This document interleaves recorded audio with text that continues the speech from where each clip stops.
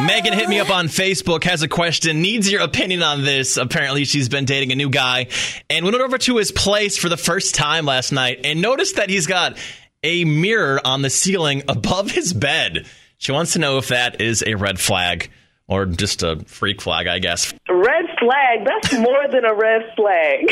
It's kind of weird. Either he likes looking at himself or he has that mirror up there because he's looking at him and somebody else and not her if it's her first time over there. Yeah, he probably should find some way to cover that. I don't know, a tapestry. You can't let the freak flag fly right away. Right. Well, it's certainly not a sign that he's vain and stuck on himself. He's totally a freak.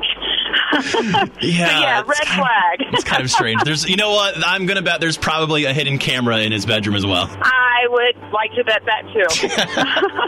It's not crazy. It's awesome. I have a swing and weird doors.